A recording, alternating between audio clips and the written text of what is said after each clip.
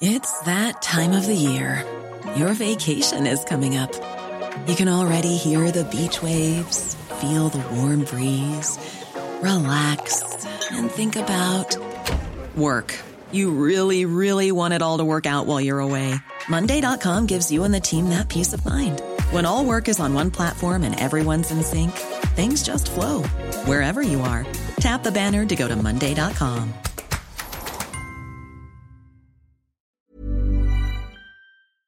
Hello, Koshi here. Before we get into this episode of The Call, I've got a favour to ask. The bigger the AusBiz audience, the more we can invest in great content and keep providing quality investment ideas to you for free. If you could just take a minute of your time to leave a review of The Call in the Apple Podcast app, it'll help keep our tribe growing. And of course, don't forget to catch up with all the best interviews each day at ausbiz.com.au. Thanks for listening. Enjoy the call.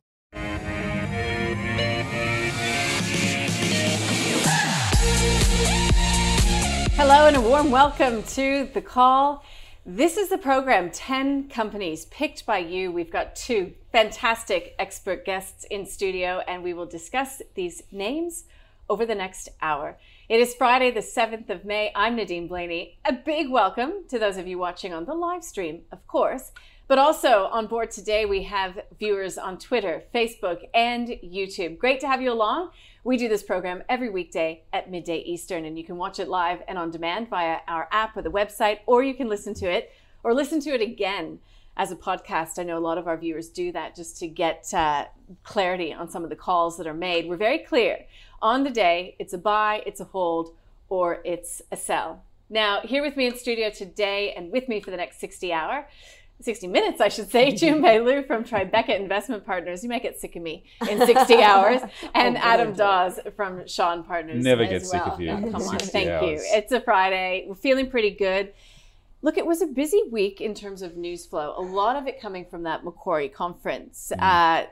Some upgrades coming. Were you surprised to the extent of some of these upgrades and guidance that we saw? Yeah, well, look, we were actually surprised to the share price reaction to some of those upgrades and changes in updates to the market. Usually, the Macquarie conference years ago used to be known as the downgrade conference when all the retailer one year had a really bad season and then they all downgraded. So it's been known as downgrade conference. And then since then, it's been known as tech conference. So because that's where all the international investors come in and see our tech companies present, and then they all, share price normally rally 30-50% since then. But this year is interesting because so far the consistent message out of the whole conference is that revenue is improving across most corporates. Revenue is improving, but cost is higher. Mm-hmm. So most of them talk to increasing material costs, increasing labor shortages. In a way that probably means that inflation will come soon. And then that we heard from all the retailers. What's interesting is that most of the retailer has presented pretty good numbers.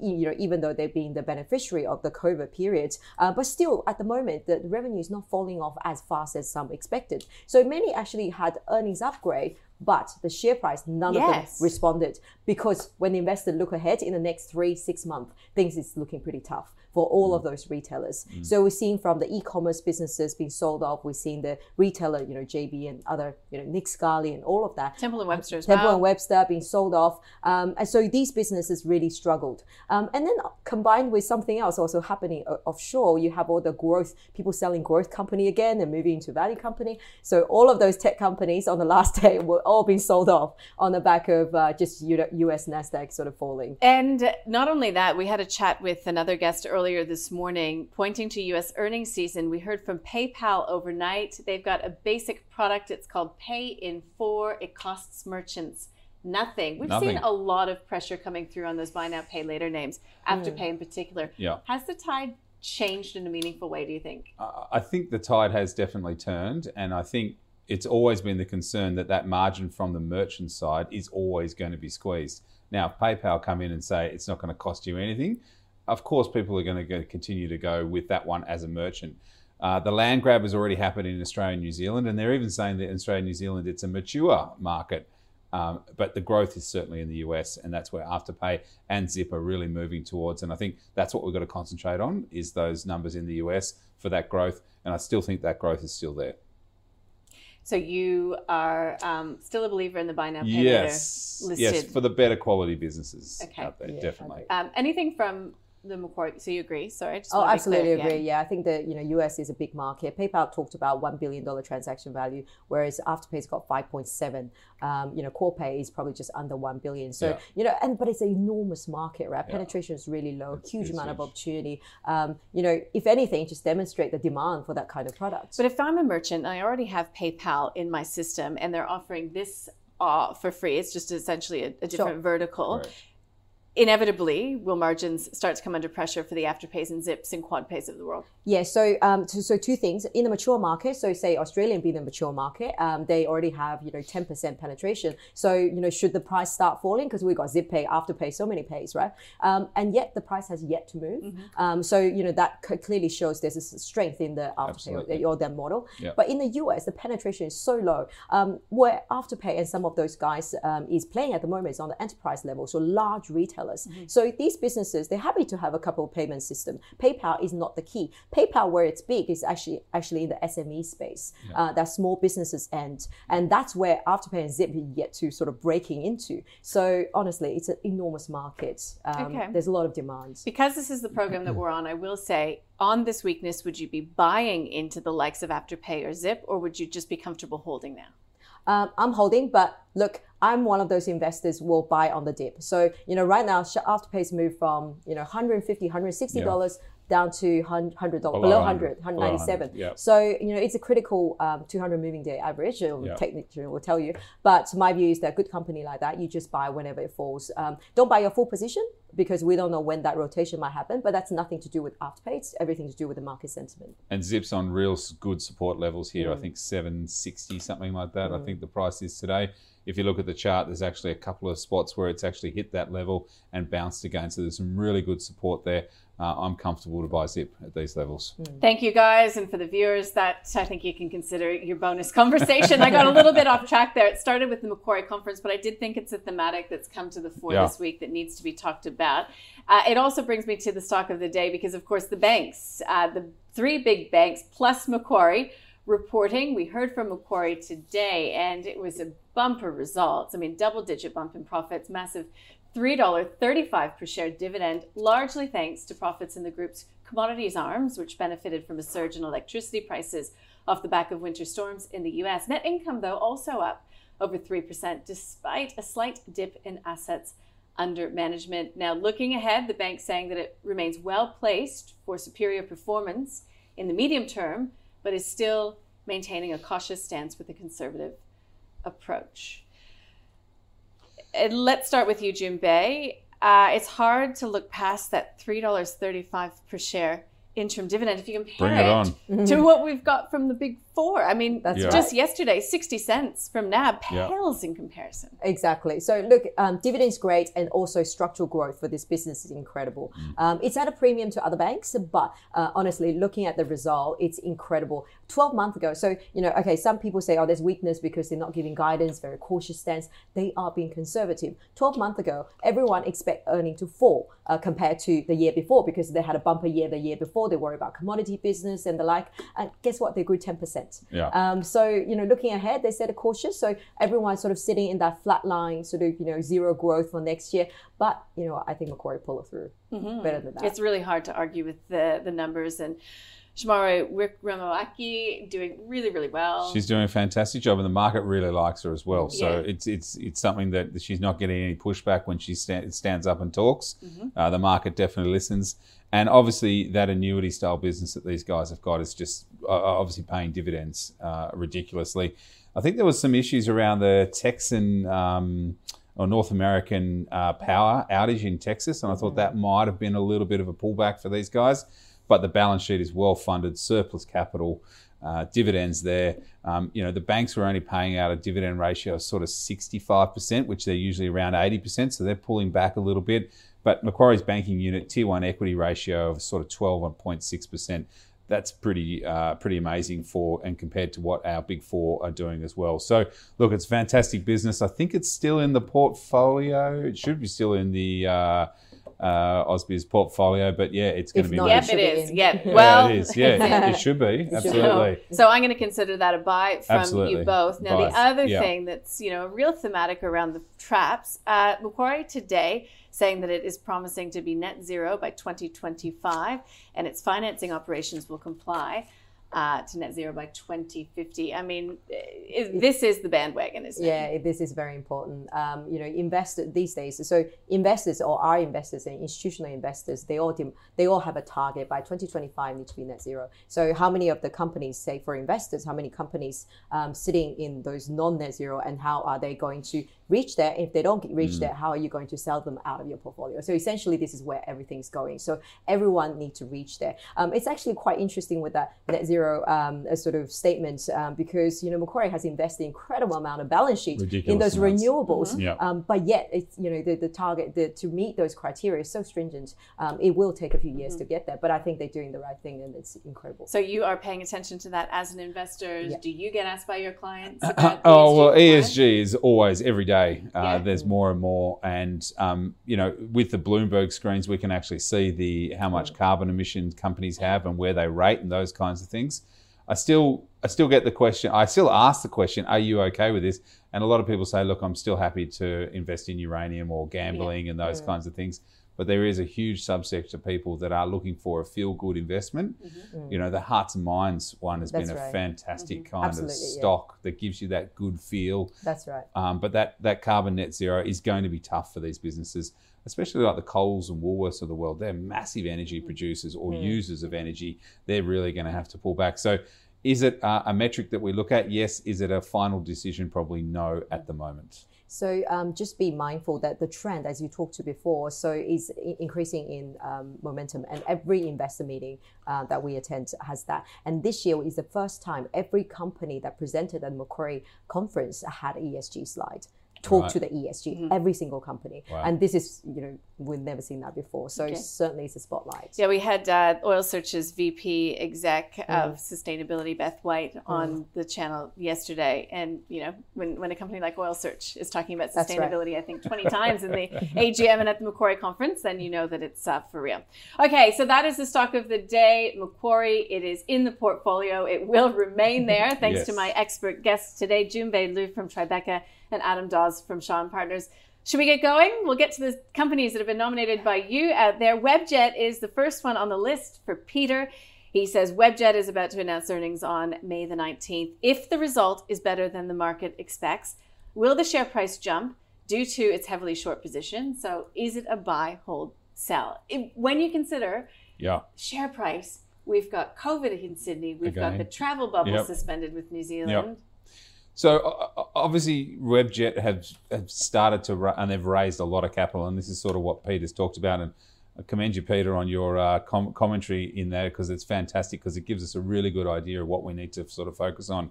But they certainly have raised capital. They've converted some notes. They've done a lot over the time to shore up the balance sheet and make sure that liquidity and everything's there.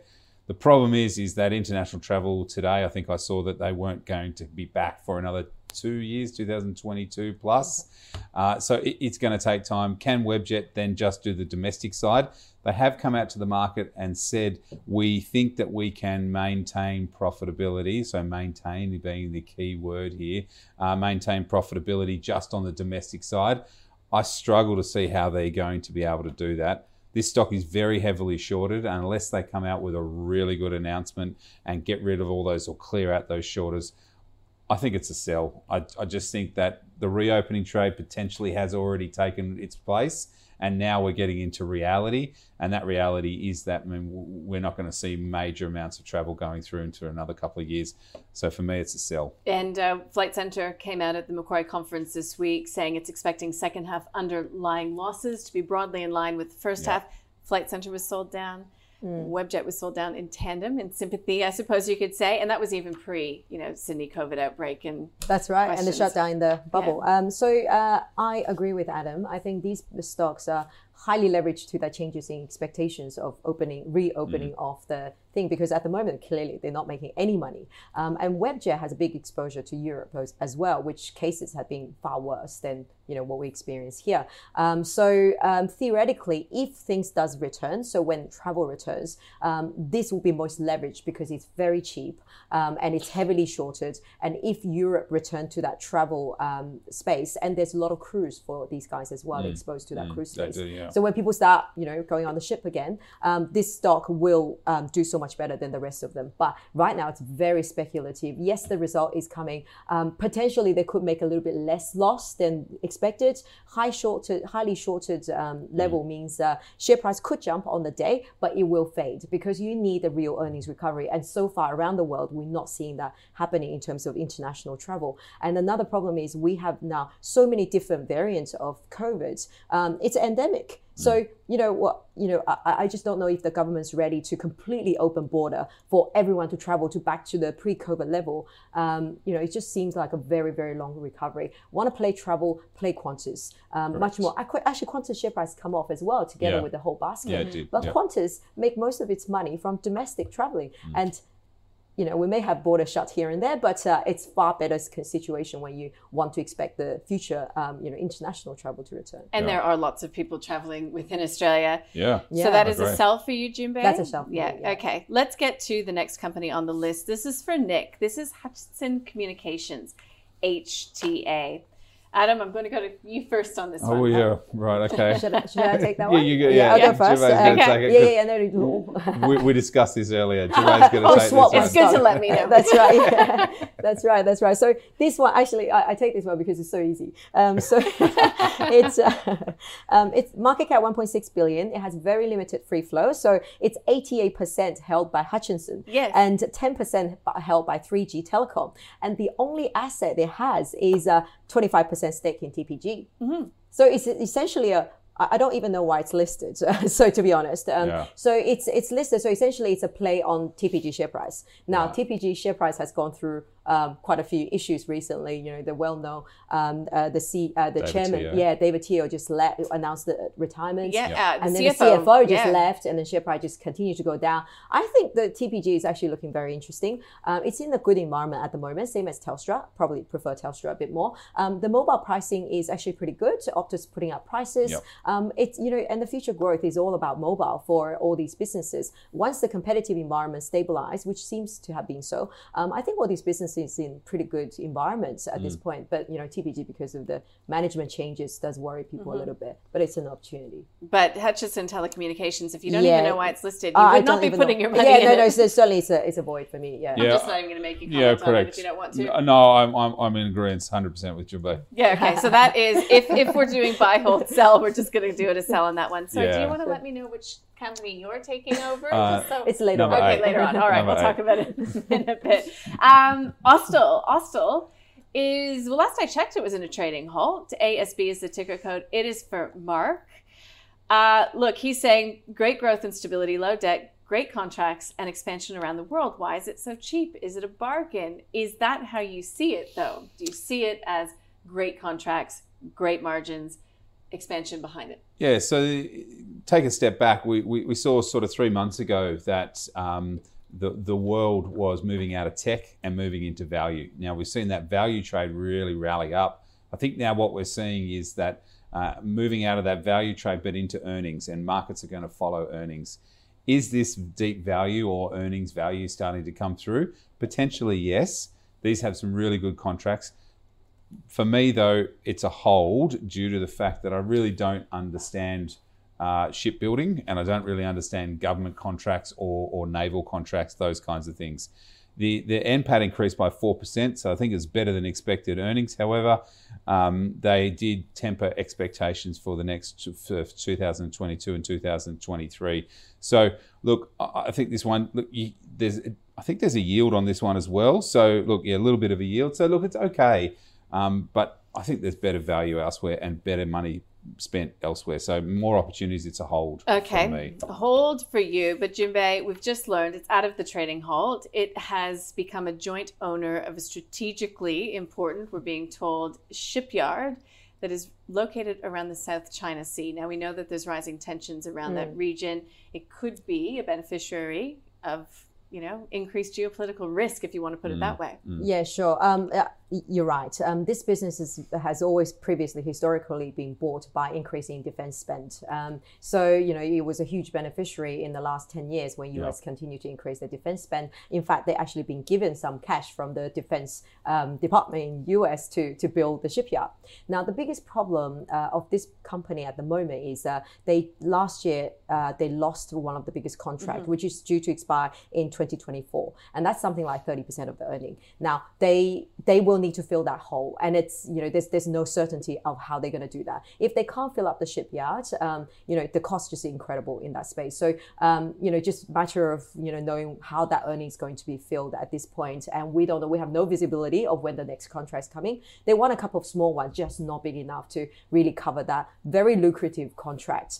Usually for this business, when you first make a ship and then you sell a couple of ships, the margin is very low because the cost of building the first ship is very expensive. But then if you keep making the same one, then the margin goes higher and higher because you don't need to innovate and do the same thing. So by losing a contract that's been going on for a long time, which is very high margin, and filling with a new contract, even if you get one to fill that space, your margin will be very low to start with. It takes a couple of years to get to that high margin. Right. So that's the challenge for the business. Yeah. So that would be a hold for you or a sell?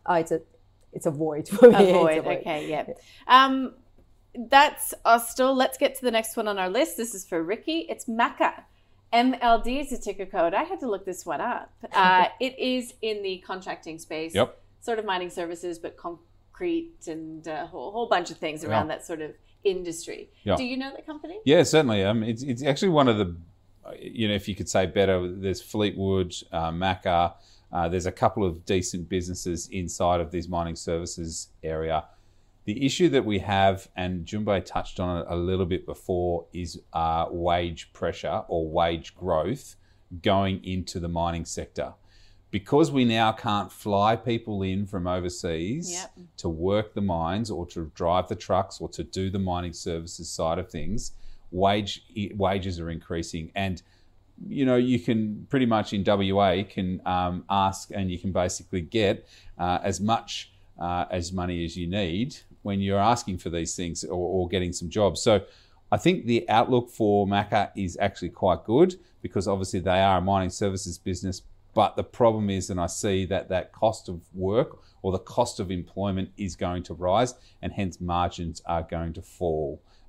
Yes, and margins are already quite tight in this area. It's very anyways. Tight. That's right. So I think, look, I agree. I think the company is very cheap. It's trading on 2 times EBITDA, really cheap. But it's just that inflation, we don't know how much they can recover. But one thing, I guess, for Mecca is most of their they contract mining, right? So that there is some protection in terms of wage inflation, but not all. So margin will be under more pressure, and arguably it's a bit too cheap. And I think if they stay with that fixed price contracting, there's always a chance that things are going to slow down. There's going to be a slip up, and then your profit is lost straight away. So it's a tough one. I think they're very upbeat on their outlook and their commentary to the market. They're very upbeat, but I like Fleetwood is probably my stance on this one. So it's a hold from me.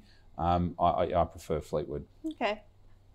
Probably a void for me. I much prefer larger. Contract mining is, the mining services businesses are very, very tough.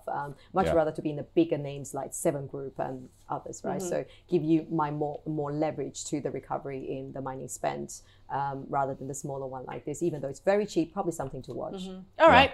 Ricky, that one was for you. Let's get to, another sort of related name, I think. CDA Coden is the ticker code in the gold mining services space in a roundabout way. This is for Patrick. Thanks for writing in, Patrick.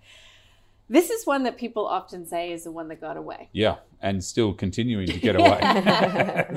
So considering its price, is it too late to jump on the bandwagon?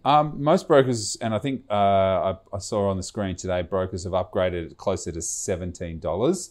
I think it's around $17 at the $17 at the moment. So it's probably fair value here, but communications is a critical need, is a critical issue for any businesses in the mining services space. And they just came out and bought out a business called Zetron, which is a US-based provider of mission-critical communication systems for rural and metro agencies. So I think that is going to lift the earnings of this business. And they acquired it for $45 million. So it's definitely at an attractive multiple on 2020 multiples. So I think this is a buy. I've already missed a lot of it, but reading into it, there's a number of growth opportunities and synergies that they can make attractive. And that's basically gaining market share in a very large market in the US. So I think there won't be much on the earnings impact. And in fact, at $17, sort of under $17, I think it's a buy. I'm going to go out on a limb and say you should pick some up. Yeah, so I think that was Macquarie. I read the same note talking about even the potential for additional revenue synergies from further acquisitions. So do you see growth? Absolutely. Yeah, absolutely. I am a shareholder and I would buy it today. I think it's in the right place at the right time. So, there's an incredible amount of demand for all this underground communication. It's metal detecting business done incredibly well. And, earnings being upgraded steadily over the last little while. So, and then with the acquisition opportunity, I think it's well positioned. It is more expensive than the rest of the market, but because it's delivering good growth and it makes good real earnings, right? So it's a bit different. And this is the thing, is we talk a lot about price and valuation, but you don't mind paying for quality, right? You don't mind paying for quality, and especially if it delivers growth that's underpinned by its driver, that's not just because world is getting better. And earnings are moving in the right direction. That's right. So earnings follow, or share price follows earnings. Yes. And if earnings are moving forward, the share price, and everybody will be happy to keep buying it until that stage where earnings don't. Yeah. Pretty incredible chart on screen there, and it's releasing a new GPX 6000 metal detector. I looked it up online just because I think it's interesting. So that's Codan, and it is going into the Ausbiz portfolio. Hard to believe, but that brings us to the halfway mark already. So if you are watching for the first time, what we usually do around this mark is just summarize what we've learned so far. I'll do it pretty quickly. With Macquarie, which is the stock of the day, released a bumper result today. It is a buy from both of my guests. It's already in the portfolio, and I'll walk you through the portfolio if you're new to the program in just a moment. But look, they don't really have anything negative to say about Macquarie. And if you're a shareholder, that $3.35 per share dividend that you'll be seeing in the wake of the results today, congratulations on that. Webjet was the first on the list from our viewers. It is a sell from both of my guests. It doesn't really matter at this point whether or not we see some borders, travel bubbles. It's just got a lot of unknowns still around it. It really needs to, have that reopening actually come to fruition before we'll see anything meaningful. It's very leveraged. It's very specky, in June Bay's opinion. If you are looking for that reopening thematic in the travel space, she would prefer Qantas. Hutchison Telecommunications, this is going to be short because June Bay doesn't even really know why this company is listed, so why would you put your money there? Sorry, Nick, if you were hoping to, and it's a firm sell from Adam as well. Austal, it's a difficult one because for Adam, he doesn't really understand in detail how these defense contracts come about. So for that reason, he would not be looking to get into it, even though it does look like it's got some good value. It's a hold for him. It's an avoid, though, for June Bay. It's got this big contract hole that we still don't know how it's going to fill. So that's enough of a reason for her to just avoid this one. Maka both said that it's a pretty good business in the mining services space, but for June Bay, avoid it. Even though it looks cheap, it's a difficult area of the market to make money in. Fleetwood is Adam's preferred pick in the mining services space because it all comes down to sort of margin pressure when you're talking about these mining services companies that work on contracts as well. Codan is going in the portfolio. So this is a question from Patrick, CDA. It's a buy. Both see growth opportunities on the horizon. Quality business. They're not scared by the current price because there is the opportunity for further growth. June Bay owns it. She would buy it today. So that brings us to the portfolio. So we are running a portfolio. We call it ours. It's the call. It's done in conjunction with our partner at NAB Trade. Thanks to the guys there. We've been tracking this portfolio since July 1st of last year. So the rule is any companies that get a 2 thumbs up or a buy, it has to be from both of the experts on the show on the day we've been putting into the portfolio. So here's how we're looking today. So for the week, down by close to 2% over the month, up by close to 1.75%. And year to date, we're up by 28.6%. Some of it is thanks to my guests in studio today. Lately, we have added Silver Lake Resources. That was just yesterday. Virgin Money UK. Who did Virgin? Well, it's funny. That was the same reaction from my panel yesterday, saying, whoa, that's a big call. I'm pragmatic on the Virgin. I think it's okay. Really? Yeah, it's okay. Yeah. Banks. UK, it's getting better. Is it They actually released results this week. It was a good result. Was it? Okay. Maybe you should go read it. Well, maybe I should. It's very speculative. Yes. It's very speculative. At Reliance Worldwide, again, we heard from them at the Macquarie conference. There's that price pressure that was talked about. They are confident they can pass those prices on to their customers, and it comes in a week that copper hit $10,000 plus this week. Beach Energy as well. I asked the question yesterday. I would presume it was put in ahead of that announcement last week, which was a big downgrade. Big questions. Yeah, look, I think it's a little bit too speculative here because they downgrade, even though that reserve itself is only now 16% to overall reserve. But some of the reasons for the downgrade, shrinking that reserve by 30%, is they said, they drilled the hole too close together and create some issues. But then people ask, well, why do you drill too close together? Does that mean you're trying to, you overinflated your potential reserve and, all of that? Then it just poses a question about everything else. Have you applied the same assumption for every other reserve? Yeah, I remember it I think it was this time last week, saying that there was an urgent review now going on across there. I mean, that's not what you want to hear as a shareholder. Not at all. And the share price has definitely been beaten up on the back of it. And our analyst has now moved to a sell on Beach. He said that he can't trust management. Yeah, and that's the problem. That issue going forward can be quite systemic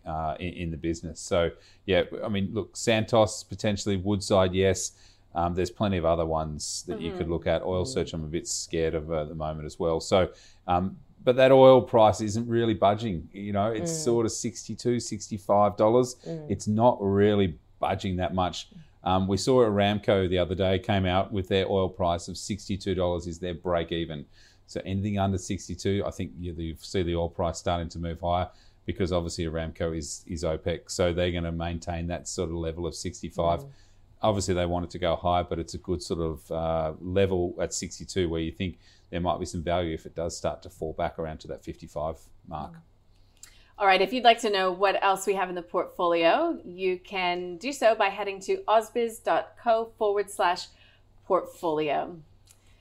Let's get going on the remainder of this companies on our list today. This one's taking it from a little bit of a different tack, and it's interesting because obviously these guys both sort of active managers, GMA in particular, but I love the question that's been posed from Mike. He says, I have a new grandson born on the 27th of March, and I would like to put some money aside, potentially in Earth ETF. So this is the BetaShares Climate Change Innovation ETF for him. I'd welcome the panel's view. This is anticipated to be a long-term investment. Perhaps, we could continue to add to it over the next 18 years. So great sentiment. Congratulations on the birth of your new grandson, Mike. Yeah.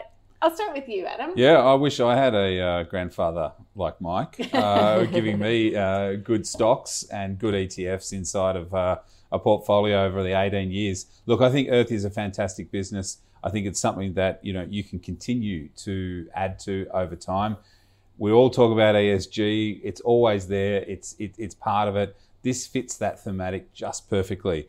Basically, what happens is that they have to have derive 50% of their revenue from green revenue.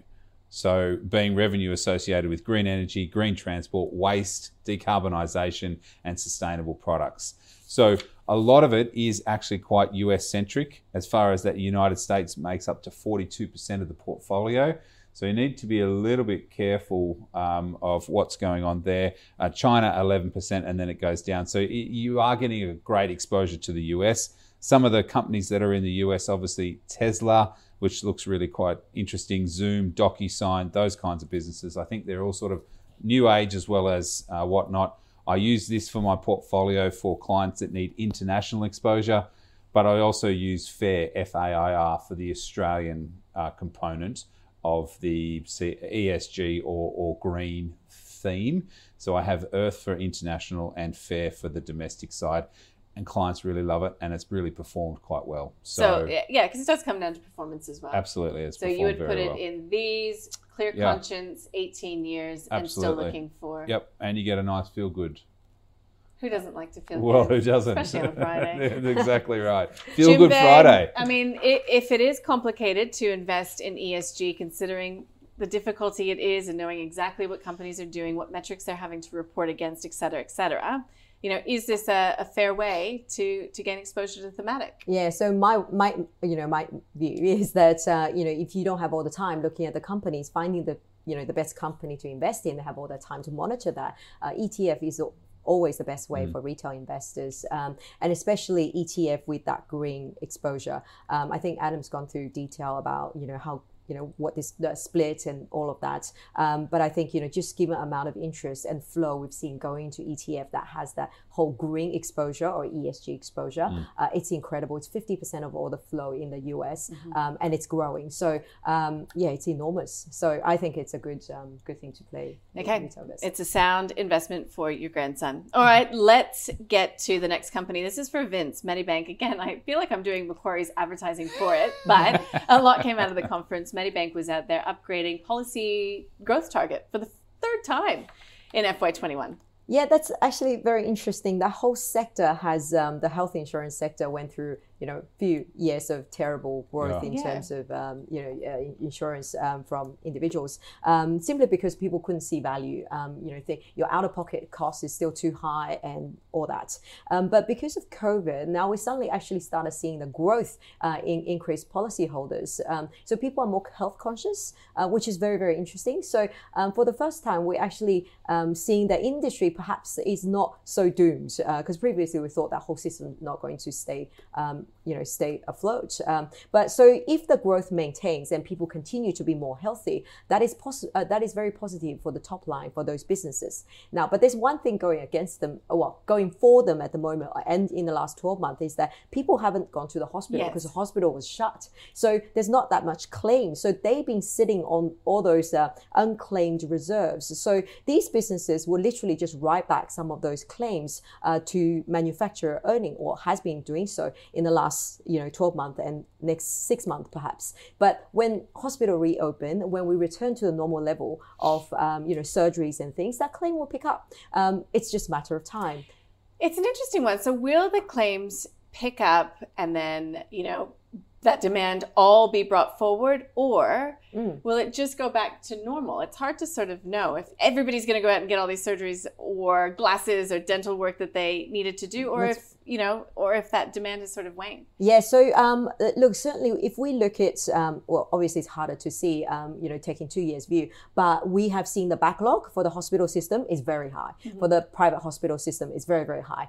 So it just actually matter of working through those backlog for the private hospital like Ramsay and also public system, because people couldn't go to surgery before. Now it's all being scheduled on. So things are coming back in a big way. So next 12 months, this is a bit like retailers 6 months ago. So in the next 6 months or 12 months, earnings going to reverse the other way. And also what's interesting for these businesses, that Medibank actually quite smart, that it is very highly politically sensitive to be viewed that you profit from the COVID. So Medibank actually spending back into, even though they didn't spend anything on the claim, but they spending back for the members, lower fee increase and all of that. Whereas NIB did the opposite. They did actually try to increase the profit. So the upgrade was actually quite large quite recently. So, going forward, we do see that normalizing, because you cannot profit from a pandemic like this. And then in time, you will have to pay back into the member to increase, fee lower, to make a lower fees for your members. So net, if we're healthier, but there's also backlog to do. I mean, do you like the short-term outlook for Medibank? Would you be buying it? I think it's a hold for me. Okay. It provides a good dividend at this point. And as I talked to, they're holding on to a lot of profits, a lot of cash flow. So it's actually really good for Medibank at this point of the cycle. But in 6 months, I think share price, it will really struggle to go higher because of the earnings reversion. So you look at that chart and you look at it at $3, 307. It's hit there 3 times now, and for the last 2 times it's failed. So you've got to be a little bit careful here that if it does fail from here, if it's back down to $2.68, $2.50, and then probably, yes, you can look at this again. I'd be cautious here. It's a hold from me just on price action. but also it talks about claims catch up and deferred claims liability. So both of those are going to, and basically Macquarie saying in their note that they're saying that relief costs are going to go through for first half of 2021, but expected to reverse in the second half of 2021. So exactly what Junbei is saying, that you're going to see this massive influx of profitability or movement through those policies, but then that's going to reverse in the second half of the end of 2021. So look, for me, it's a hold on the price valuation alone. Yeah. I think it's good, but it's going to be tough. The other thing about this one is that millennials don't see health insurance as a important. Well, it's also expensive. It's also very expensive. Not just for millennials. And so they're probably happy to take that 1% tax. There's you get a fine or surcharge if you're making above a certain amount of money. So, they have to change the way people think about health insurance because we've grown up with it. I guess these guys are saying, well, we don't really need it. So I think there's a big visual is not the right word. They need perception of the industry, and they have to change that. Yeah, well, I think they're trying. And the other thing is that it's subject to regulation. I mean, policy as well. 100%. And there's something. This is one to watch around the federal budget. They're looking for reforms on prosthesis. If that does not come in this federal budget, then it will potentially come later in the year. But just to the point that it's also subject to regulatory concerns. Okay, so that is Medibank. Let's get to NTO Tech. So this is yours? This is mine. Over to you, ADO. Just like that, hey? Just like that. Oh my COVID-19 rapid test. There you go. So, first of all, on a technical side, ADO put out a share purchase plan. They raised up to 12 million through the issue of 46 million shares at a price of 26 cents. So if you look at the share price today and you're a shareholder and you've got the SPP in front of you, I would take that up, because at 26 cents a share versus where it is at 33 cents a share, I think there's some value there to happen. However, what generally does happen with these kinds of stories is that once the share price has a level, but then the SPP is rolled through, you will see the share price come back to around about that 26 cent level. So there's be a little bit cautious of putting too much into this, but certainly it's done at a deep discount. Obviously, the funds are going to be placed to scale up the roll-up of the Eugene reader and the in vitro rapid diagnostic test for the detection of SARS or COVID virus. So, look, it's an interesting one. I'd buy it in the share placement. So you're a shareholder, I'd do that. I don't know if I would then continue to be investing this thing after, because yes, these rapid tests for COVID is going to be interesting, but is it going to last? And is there another test that will potentially come out and get these guys off the pedestal? So for me, I think it's looking good at these levels, but I'd be cautious, and I'd probably be buying it. If you don't own the share, I'd probably be buying it around that 26, 27 mark, because most stocks will come back to that SPP price as a level and then start to move from there. So you could plan your entry point a little bit lower where it is. For me, it's a hold. I still think that this whole diagnostic side of things, there's going to be a better solution to it coming up. So it's a hold from me. Is it too specky for you?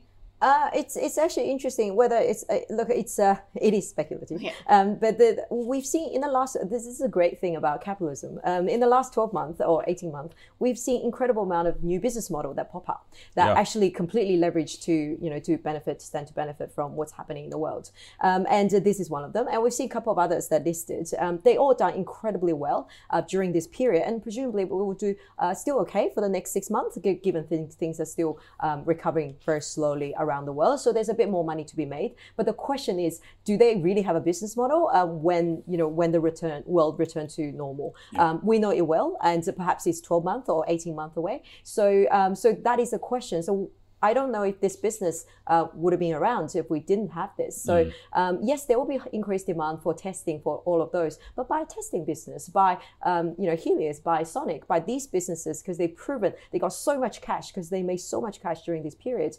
They're on the acquisition trail and all of that. By those quality businesses, this one is just it's very speculative. We don't know what it looks like in a year's time in terms of earnings. Very hard to make the call. Okay. Eclipse Group is the next on the list. This is for you, Alex. I hope you're watching or listening. for this one. The first half result came out just yesterday, I believe, the day before. Things were looking really good. So, the order pipeline is strong, new tender wins. Things seem to be going really well. But the question is, I suppose, is it as good as it gets? Well, potentially, yes, because the end of lease or that sort of novating lease or those kinds of things that this business does certainly could normalise in the next 6 to 12 months. So I'd be cautious about that. I think these guys own Grays Online. They sold it. So they sold it. So they definitely sidestep a bullet on that one because Grays Online potentially tried to come back out and relist the game from private equity, and it didn't get any showing at all. I actually forgot what happened. We were on the on the ticket of trying to get it away, and it just didn't get away. So I think this Eclipse Group is one of those ones that is a strong leasing business. I feel that the share price is tracking quite well through 2021, but I prefer, so it's a hold from me because at the end of year, or this leasing business, one can get, I think Macmillan Shakespeare, right. we can see that one stroke of a pen and a business has disappeared, but also then new cars and are still going really strong. And our next stock is probably where I'm a little bit more excited about. So I will hold off on giving anything more. We're all about building the excitement here. Well, that's what I was trying to do. Yeah, so this one is a hold for me. I think you could find better value elsewhere. Better value elsewhere. So Eclipse, some strong car leasing demand. It appears as if this is a really well-run business. Does this area of the market, though, need some further consolidation? Oh, absolutely. I think this is probably the most exciting part about this industry, the consolidation. We've seen some recent announcements, and this one, presumably in the next 12 months, could be taken out and the like. Now, the business had a few tough years when they bought all these businesses, Grays Online and things, and it didn't work out. And so the management team came in, delevered the balance sheet, sold those businesses, just clear the deck, really cleared everything. And so the business seems to be going a little bit better. Now, what's happening now is because of which next stock we'll talk to, is the car sales market, the used car sales market is very, very strong.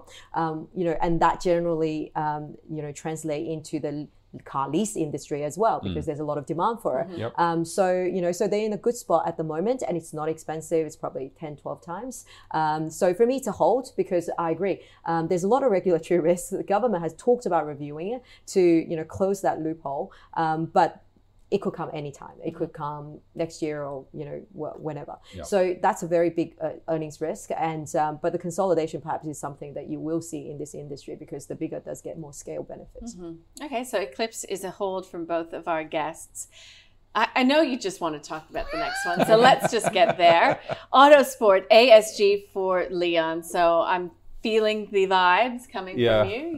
You really like this one. Well, look, I like the way that the market has moved over the last 6 months, and we all thought, okay, cost control, you can't get enough cars, so basically, they're gonna struggle. These businesses have gone from strength to strength. AP Eagers, this one, and there's another one in there as Peter well. Warren, the new one that's come on, that's done very, very well. So I think those are going to be favourable trading conditions for the next 6 to even 12 months. Because they delivered a really good, strong growth. Their top line data, they came through profit before tax at 29 million.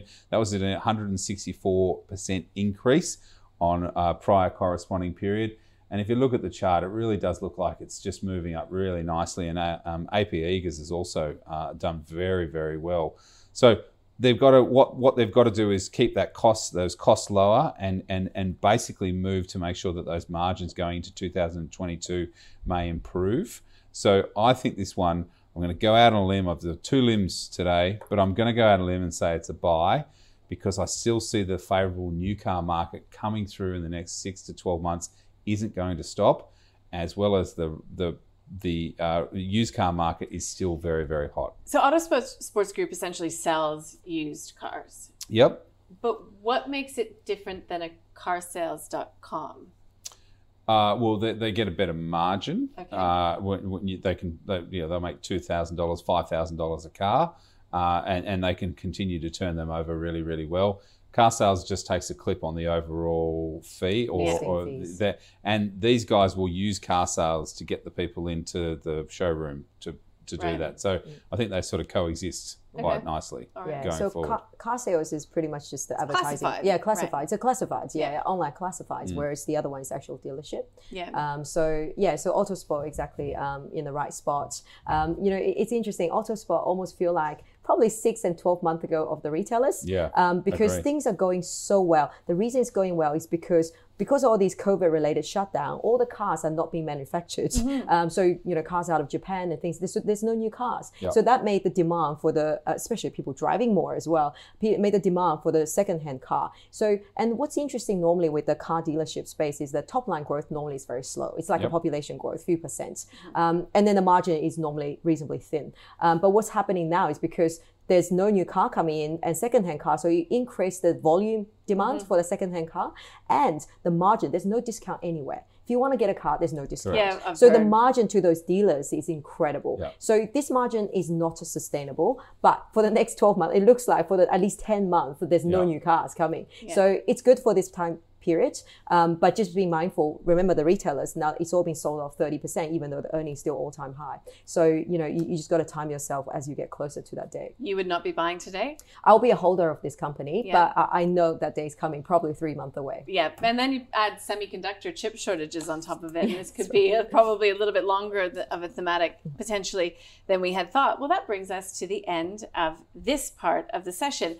I forgot a little bit earlier on to talk about the buy now, pay later names here in Australia. So the listed Australian names, Afterpay, Zip, both of my expert guests today, June Bailu from Tribeca and Adam Dawes from Shaw & Partners, are still quite positive on that part of the market. So just thought I'd put that out there. Let's reiterate what we've learned. BetaShares Climate Change Innovation ETF Earth. This is for a long-term hold, and Adam's quite happy with this. He thinks it's a good one. I think it's a buy, and it was a buy from June Bay as well for the reasons that were stated. It's long-term ESG that will be going into the AusBiz portfolio. So Medibank is also on the list. This one is for Vince. Things are looking quite good now, Vince, but June Bay questions how long that will continue when you start to see this backlog of demand being placed on the services. It's pretty good for dividend. It's a hold for her. It is a hold for Adam Dawes on the price action alone. Take a look at the chart, what levels it's bumping up against and where it could potentially fall to. Antiotech, ADO. This is a hold. I think we got there in the end. Yeah, it was a hold for Adam. But if you are already a holder and you have the SPP in front of you, it is a buy. But keeping in mind, it could fall back down to that 26-cent level. If it does fall, this is complicated. No, it's the 26 cent level. What I do every day. Then Adam would buy the company. Okay, so it's not one that you would be interested in because it is specky. It is a narrative that only came about because of COVID. Will this company exist once we get back to normal? Fingers crossed. Eclipse Group is a hold from both of my guests. Consolidation in the sector is probably the biggest plus for June Bay. Just a hold for you? Yeah, it's government. Yeah. There could be a stroke of the pen. There could be a regulatory change. Autosport, though, Adam could barely contain himself. He wanted to talk about this one right at the beginning. It is a buy. He's going out on a limb, but he really does like the narrative that's taking place right now. Junbei says, things are looking good right now. It's a hold for her, but keep in mind the margins are not sustainable. Again, well, we're not getting any cars now. Used cars are hard to come by. The margins are looking good. Again, it's a story that it's got the clock ticking on it even as we speak. So that was all the 10 stocks nominated by our guests. Macquarie Group was the stock of the day. We heard from the three big banks. I think it would be remiss at the end of the week not to ask about that. Are you a buyer of the big banks? Are you a comfortable holder? I think I'm a comfortable holder to slightly buyer. Look, a comfortable holder probably is where I am. The result they released, all pretty good, a little bit better than expected. Economy is recovering. They got all these provision they can release, and capital ratio looks good, and dividend is marching its way up. So by the full year, we should see a little bit more. And the large bank like CBA probably likely to have more capital return, probably a few $1 billion that will be announced. So I think they look pretty good. I prefer Macquarie, of course, but the rest of it, they don't look that expensive. With the economy improving, I think they're good position well positioned. The underweight? No, I did a lot of buying last week. In anticipation? Pre these results. You were rewarded with Westpac, but not necessarily with the other two. And that was my best and favourite story. I thought Westpac absolutely hit it out of the park. They got rid of all of their fines. They've got rid of all of the bad stuff. They're pushing that aside. They're now moving forward. It was a cracker of a result. Though I did buy the whole sector for most clients. I topped up most of the banks. I feel that the banks have definitely turned a corner. The value is still there, I think, a little bit left there, but we're buying it for the income. Yes, the payout ratio has come back a little bit, so back from 80% down to sort of 60, 65. ANZ flagged that a while ago. They flagged that a couple of 6 months ago that payout ratio was going to come down. But as Jumbo said, that second half dividend is going to be a cracker. So this first one came through. It was a little bit better than previous. Most people thought. I think the next half dividend is going to be really, really good. And that's going to keep that full year dividend nice and tight for the banks. And I think there's still good value there. So, yeah, I've been buying them. Spoke with Ross McEwen from NAB yesterday, and he said they are targeting between 65 and 75%, but not ruling out the potential for buybacks. Of course, if they're very cashed up. And I think CBA is definitely in the box seat to probably do that first. About $2 billion, $1 or 2, probably $2 billion. So that's going to be great for shareholders as such. But really, the banks have turned a corner. And, you just see that it was 6 months ago, you started to see the little green shoots starting to happen and the regulatory issues coming away. It's definitely a good one for those income style clients. And we've got lots of income clients that need that extra income, and that's what's supporting the share price at the moment. All right, guys, I could sit and talk all day, but I know you've got to get back to business. Thank you so much for joining us. June Bailu from Tribeca Investment Partners, Adam Dawes from Shaw Partners. Always great on a Friday. And that's our show for the day. If there are any companies that you would like us to cover, please flick us an email, thecall@ausbiz.com.au, or you can tweet to us at AusbizTV if you've been watching us via the live stream, YouTube, Facebook, Twitter, or via the app. Thanks for joining us. We'll be back after this very short break.